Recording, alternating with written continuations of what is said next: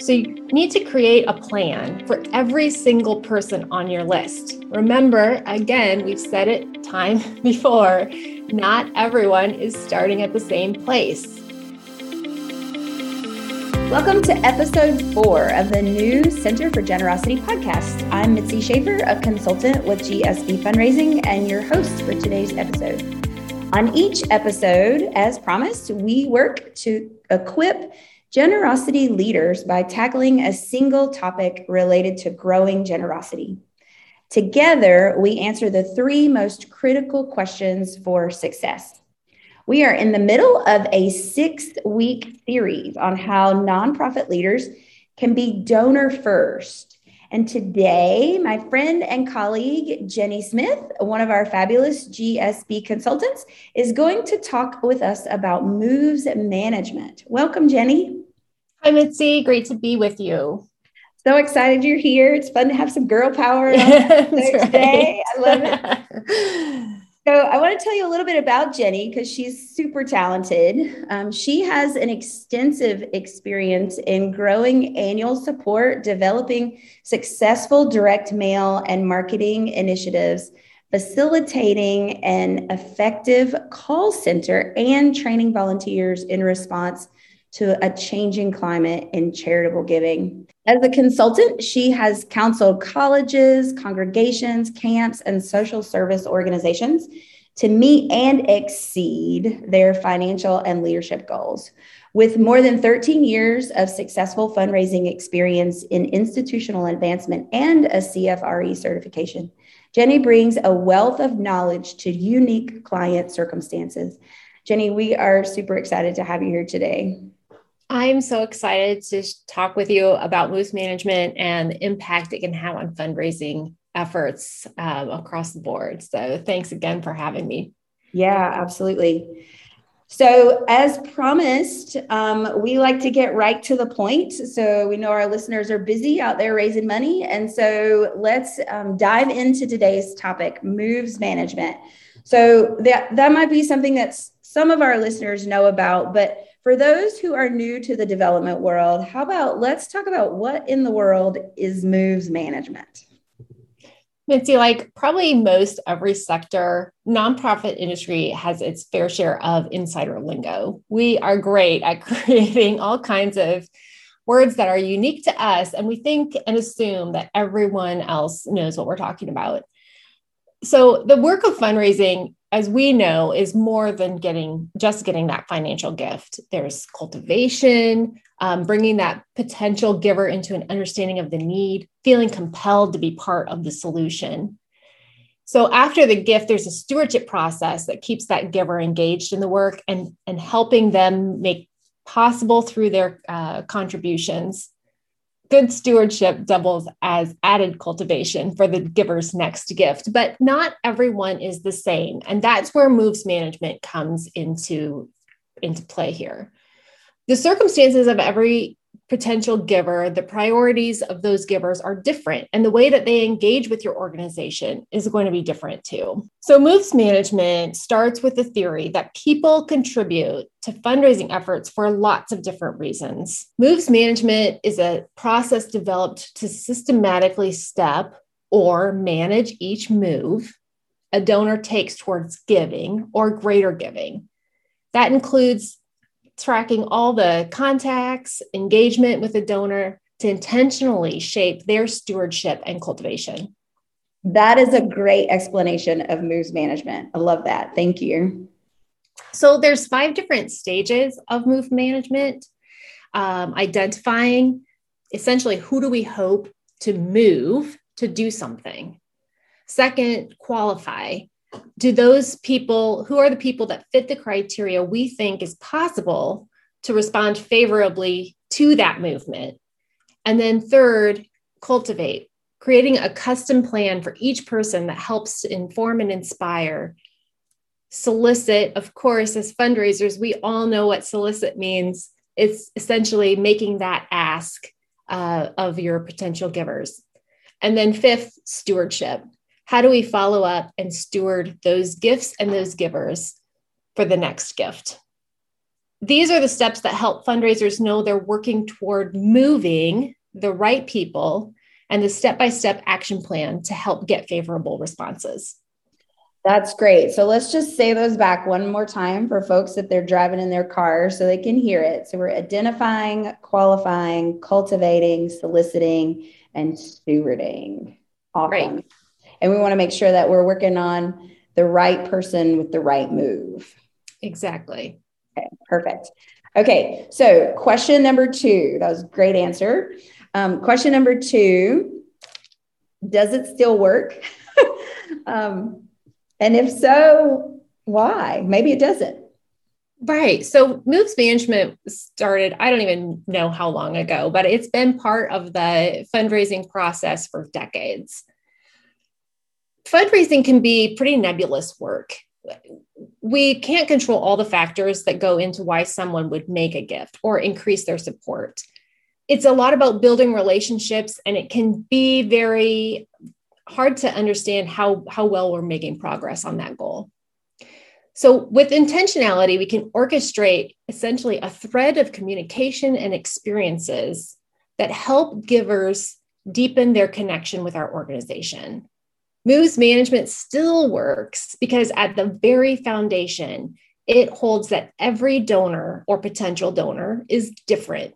They're different in their capacity to give, their enthusiasm for our shared cause, and their level of engagement with the organization. And from there, fundraisers meet them where they're at with strategic and intentional action steps determined and assigned to guide that effort. That's so great. And, it's interesting. So this whole series that we're working on is right now, the 6 weeks is being donor first.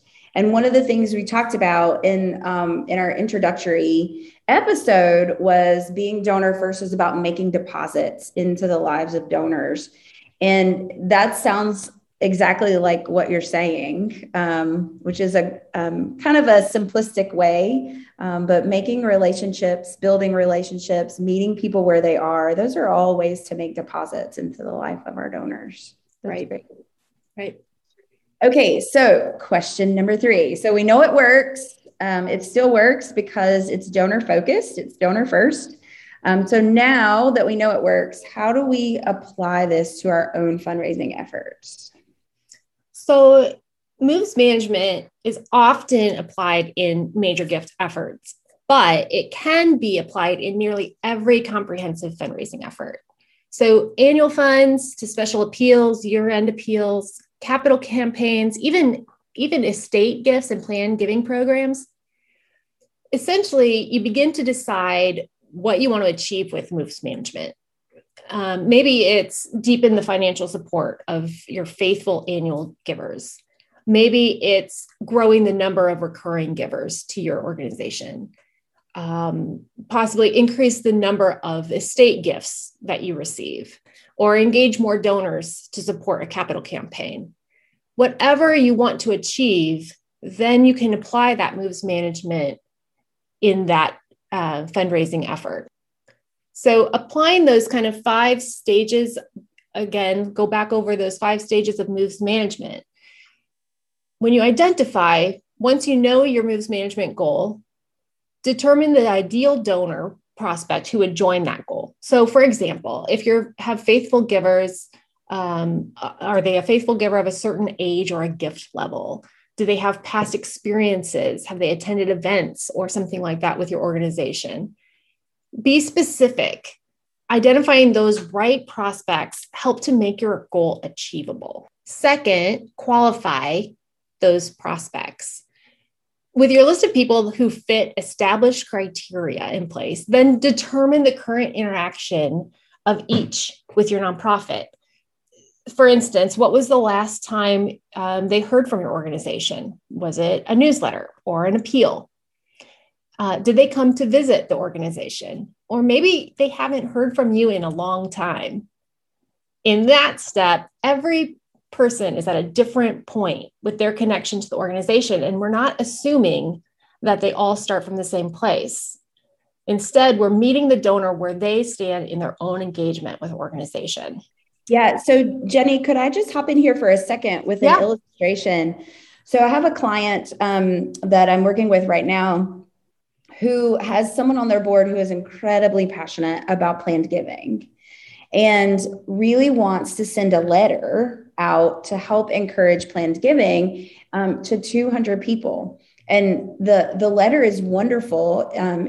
It has a lot of really great information. But in talking with the staff and looking through the database, those folks have not had a contact, if ever.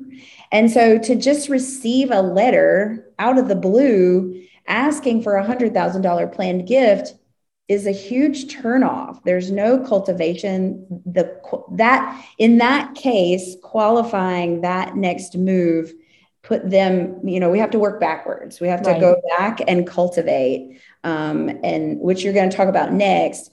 But I think it's really, I like having examples. I'm a attach it to a thing person. Yeah. So when you are thinking about that, I think it's also fair to say it's okay to say this donor isn't qualified yet. Right. And to do the work. For sure. So essentially at that point, Mitzi, you want to set your goal for what you hope that they'll eventually do. But remembering not everyone is at the same point. So if you want them to put your organization in their estate plans, like the illustration you gave, what are the steps that need to happen? The goals essentially before they get to that point where when you do ask them, they will be more likely to say yes. Yeah. That's great. So after you've set that goal for what you hope that they will do, and you're specific and you have some measurable goals for what those will be, cultivate them. That's the third step. So you need to create a plan for every single person on your list. Remember, again, we've said it time before, not everyone is starting at the same place. And so those plans would include things like the actions that you're going to take to further engage them in the organization. That could be things like making a phone call, a conversation, arranging a conversation with the CEO or executive director. It could be offering a facility tour or maybe some marketing emails. Depending on where they're at, especially if they haven't heard from you in a long time, you want to make sure to kind of gently bring them back in and reintroduce your organization to those people. I like the word gentle. That's a good word. It is. It's a process. And again, building relationships, we're not thrusting a relationship on them, right? But we're inviting them into that partnership with us. After you determine those actions that you're going to take, then you need to lay out a timeline. So how quickly will these steps take place? Maybe you're going to invite them to an event that happens a couple of months out. What kind of communication might you do to ready them for that event so that you kind of show up on their radar, so to speak, before they get that invitation, for instance? And then an internal communication process is important, especially if you have a team, when there are multiple people who might be part of that process to help the manage those moves. So who's going to make the phone call? When is it going to be completed? What's the outcome, for instance, of that conversation? And then what are the next steps? Who are responsible for them? And when are they expected? So internally, making sure that your team understands how we're moving a potential person along and the goal ultimately that we hope to achieve. Yeah. And if I could just have a little plug here for systems too, moves management requires a lot of information and good information. And anytime we're coaching somebody on a database, the key is junk in, junk out. That's right. And if you are working on a team and even not working on a team, if something happens to you and you can't be there anymore, and the person that comes in behind you needs to continue that movement, having that data in the database is really helpful. All of those contacts and most of the systems that track development work have that built-in system. So we really encourage teams and folks who are doing development work to use those. So that data is there. It will help you tremendously for moves management. That's right. You know, Mitzi, I'm reminded of a conversation I had with a longtime donor who had given year after year, but every time they were approached, it felt to them like the organization was approaching them for the first time, because the organization had not kept good notes about the cultivation that had already been done. And so every time they were approached, it was like this whole new conversation. And the donor was much further along in the path than the organization realized. And the organization was really undermining their own efforts in cultivating that person for a greater gift. Yeah, that information is critical. When your cultivation plans are implemented, then you're going to invite that person to do what you hoped they would do. This is the solicitation piece. If you've done a good job to engage the potential givers in understanding that need, shown how how funding partners make real changes in the work that you're doing, and then feel compelled that they can be part of the solution. So those three things: you've engaged them in the understanding of the need, you've shown them the funding, shown how funding partners can make real changes, and then that they feel compelled to be part of the solution, they're ready to be asked. Sometimes I think we keep cultivating and cultivating and cultivating and forget to get to the ask because we're nervous that we haven't done enough. So trust the plan that you've established. And when you've gotten through all of those steps, trust that they are ready to be asked. The last one is stewardship. And sometimes we forget this part, Mitzi. Based on the response of that donor, that invitation to respond, then our next step is stewarding. And stewarding their gift and their relationship is the initial primary focus. But once those donors start to see the positive results their giving makes possible, they get so eager to do more. That's when it gets really fun. They get so excited. So get ready. When they see those positive results, they just want to give and give and give. Of course, they may also decline the opportunity. And so if that's the case, adjust. What went well? What didn't? Maybe you misunderstood where their passions lie. Or it could be a matter of poor timing due to circumstances outside your control, something in the life of that potential giver. And so if they decline, that's not necessarily a no. It could just be a no, not right now, or no, not this project. And so adjust accordingly and continue to build that relationship. Yeah, Jenny, this is so great. So everything you've said has so much importance, and it's interesting to me. I think as people, we tend to be more comfortable with certain pieces of it. And stewardship may be one of those pieces we're not as comfortable with, or maybe it isn't as exciting. I kind of feel like it's the most exciting part because that's where the relationships get stronger and deeper. But it's not for everybody, but all of the steps are equally important. All of the steps are necessary for a full moves management process. Right. And so giving them the time and energy that they need in order to get to that goal is what I'm hearing you sharing. So thanks for that.